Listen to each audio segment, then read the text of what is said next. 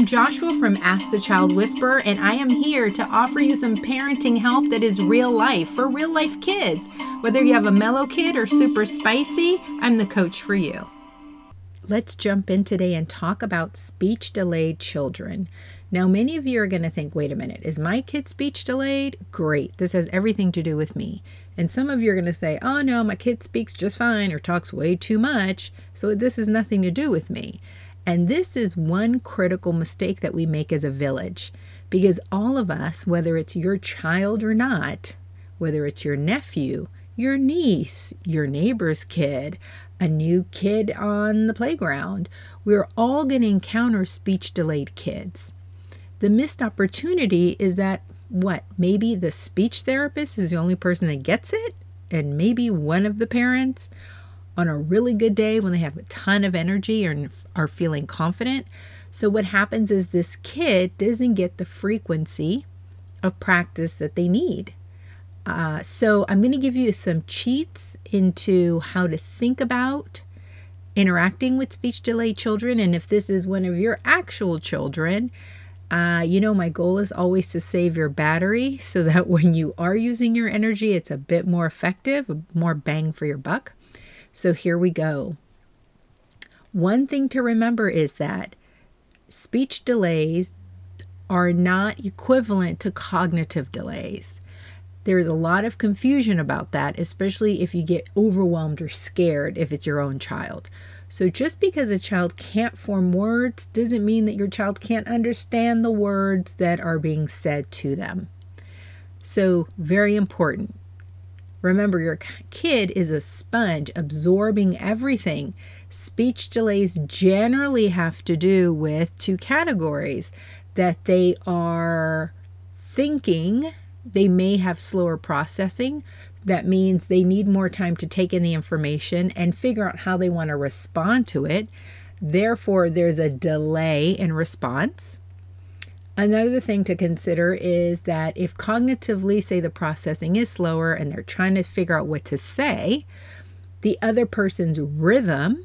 So if you are a fast talker or if you don't leave enough pauses, then a child then has to figure out, crap, am I responding to the first idea you said? Or am I responding to your third idea? Am I responding to your fifth idea? And so it becomes a lot more taxing and complicated for a child to condense their idea. And the younger they are, the harder it is to learn to compile your thoughts in a very succinct and short fashion. Next, consider that talking is something we all take for granted, but it involves lots of muscles, breath work, tone, volume. There are a lot of things that have to come together in order for you to respond, to speak, to share an idea. So if your child has very, very weak muscles in their mouth, then forming letters is really hard work. So those are the kids that speak really jumbled, or they sound kind of like lazy talkers is a good way to describe it, kind of like their tongue is just dragging. They're not picking up their tongue when they speak. That's because the muscles are too weak. And so they need a workout to get firmer so that the tongue can hit the points of the mouth that it needs to hit, whether it's the palate or the top of the teeth. If the tongue has to be relaxed or if it has to be in taco formation, all of these things have to come together in order for a child to be able to speak. So regardless of why a child is speech delayed, the first thing you want to understand is you have to speak in much shorter sentences. Why? Because if you speak in shorter sentences, you are making the job of speaking easier for the child you're interacting with. For people who are like, well, no, I need to share my idea. Well, helping a child with their speech isn't about you. It's about them being able to connect with the world. It's not about us. It's not about the other kid who's like so excited to share about My Little Pony. It's like, well, yeah, but we want this kid to respond and sharing your enjoyment or ask a question about the little pony. So it has to be a two-way street. So number one, parents, I'll give you an example. Your kid is wanting to drink some water and you see they start licking their lips, you start going to get water and you say, "Oh my goodness, are you so thirsty? Do you want a cup of water in your favorite cup?" Way too many words. Way too many words. So you see your child lick their lips. You say, "Oh, you licked your lips? Are you thirsty? Are you thirsty? Water or milk?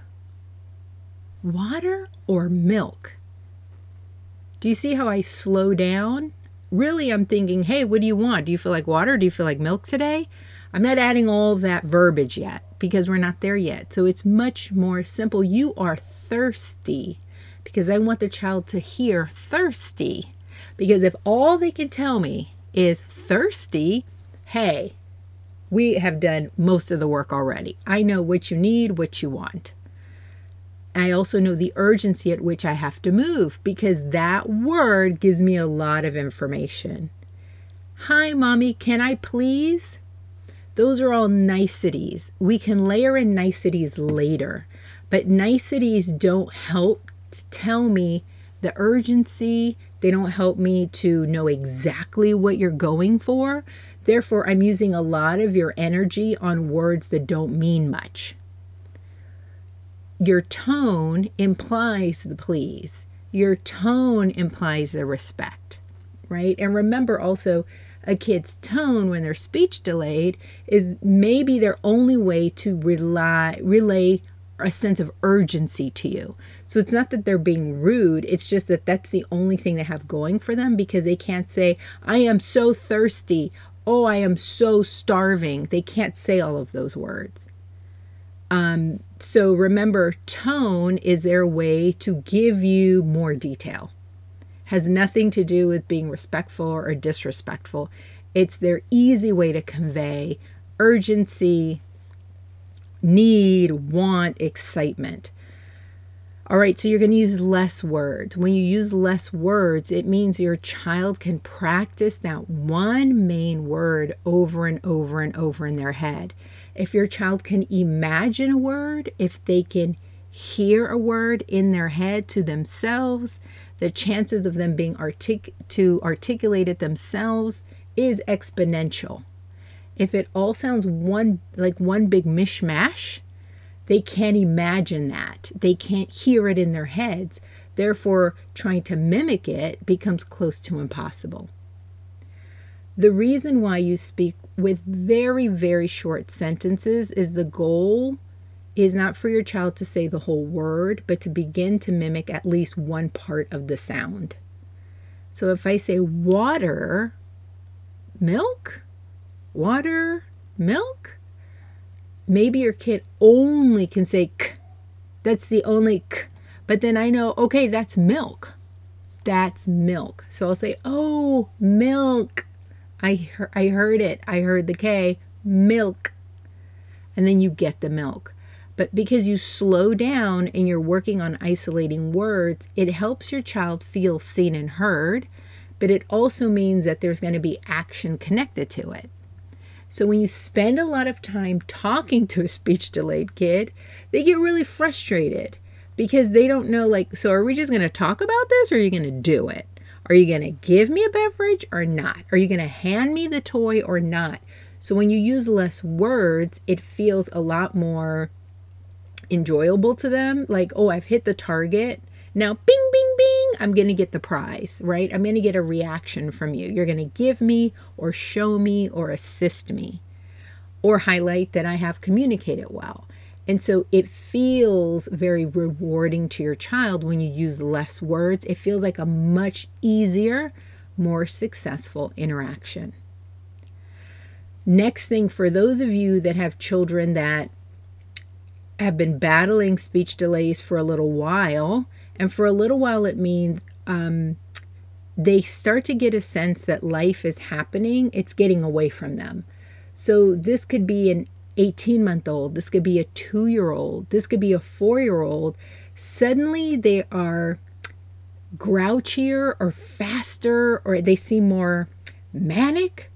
It's because they're realizing they're realizing they don't have a tool that other people have. And so they're trying to hurry up and do what they can't explain. They're trying to hurry up and have what they can't ask for. And so they know they're missing one part, but they don't want to lose out on that thing, that vision they're holding, that want. So they tend to move fast. And the moving fast is I have to hurry up and make it happen because these people have no idea what I need or want. So speed is realizing they don't have the ability to speak and they're not even going to try. So if you have one of these kinds of kids, generally I say, wait. But when I say wait, I put my hand up like a stop sign.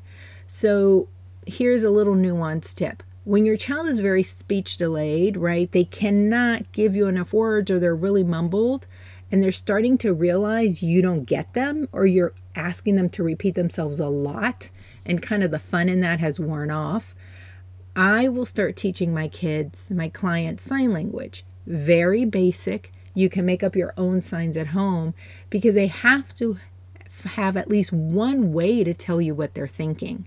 And so if you together start to create kind of your sign language or at-home signals, then it's another language. You're creating, your kid becomes bilingual.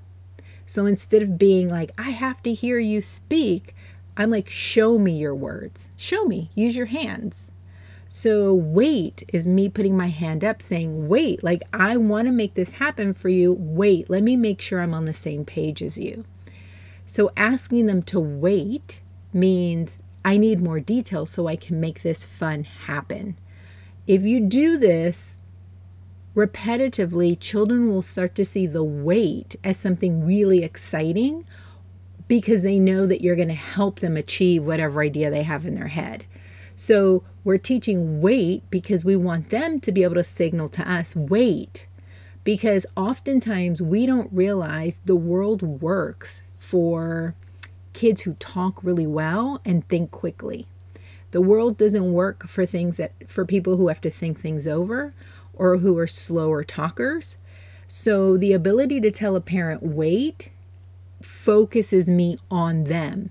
Not my phone, not the microwave timer, not digging in my purse. So wait from a speech delay child is basically clearing their throat before they speak on a microphone.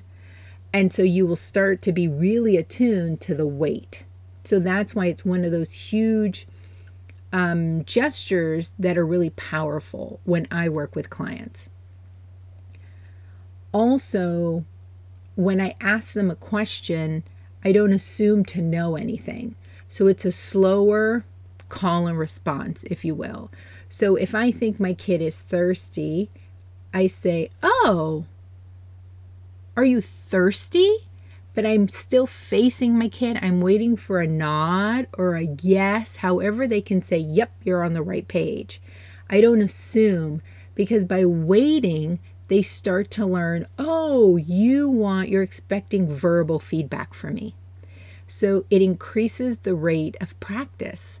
So even if it's something you know to be true, 100% in your bone, no, my kid is thirsty.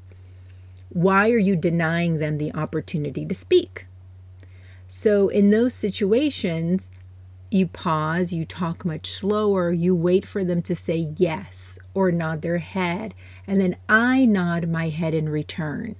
So you as well have to learn to be bilingual because that promotes a deeper connection between your child.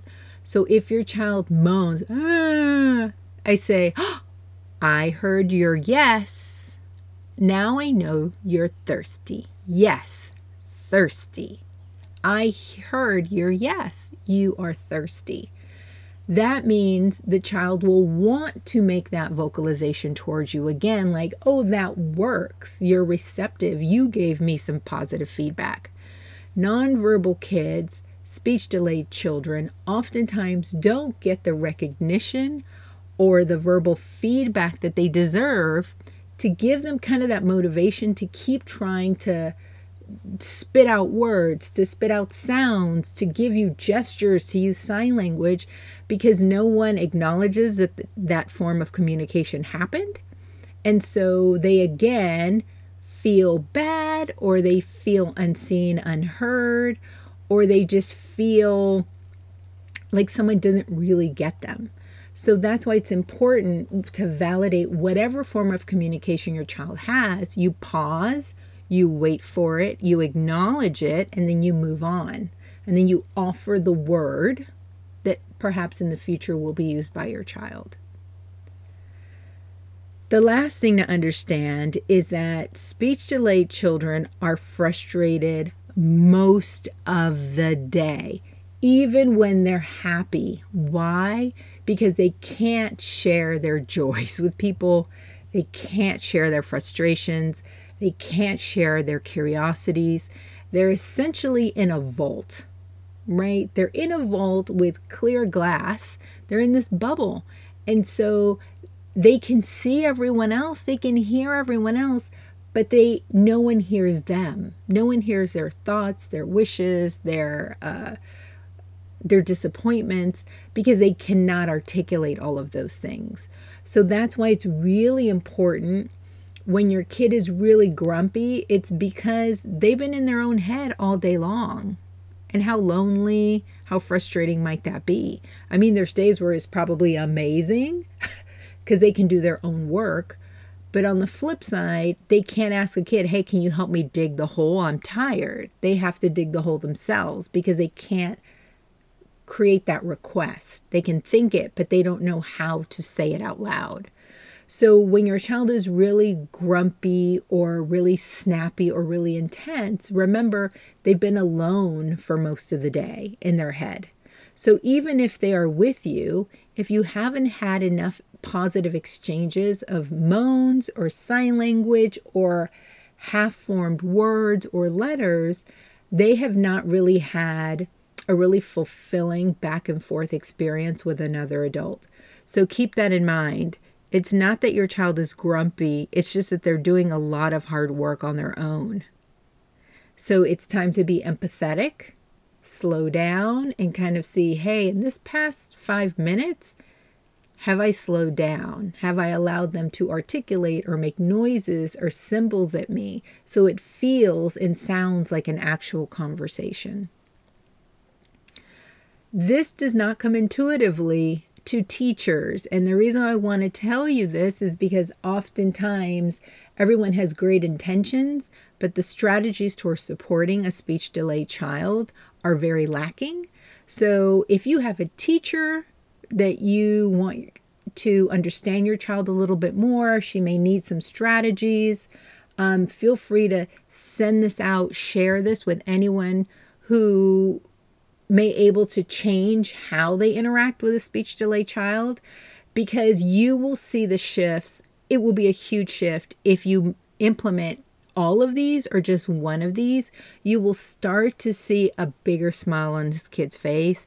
You will start to hear a lot more jibber jabbering if that's all they can do, but you will awaken them. You will awaken in them this new heightened excitement about interacting with people at a deeper level. So I hope this finds you well. I hope this is helpful. You can find me on IG, Instagram at Ask the Child Whisper. I'm forgetting my own site. Or you can look me up on my website at askthechildwhisper.com. As always, send me messages or some feedback, and I hope you have a great rest of the day.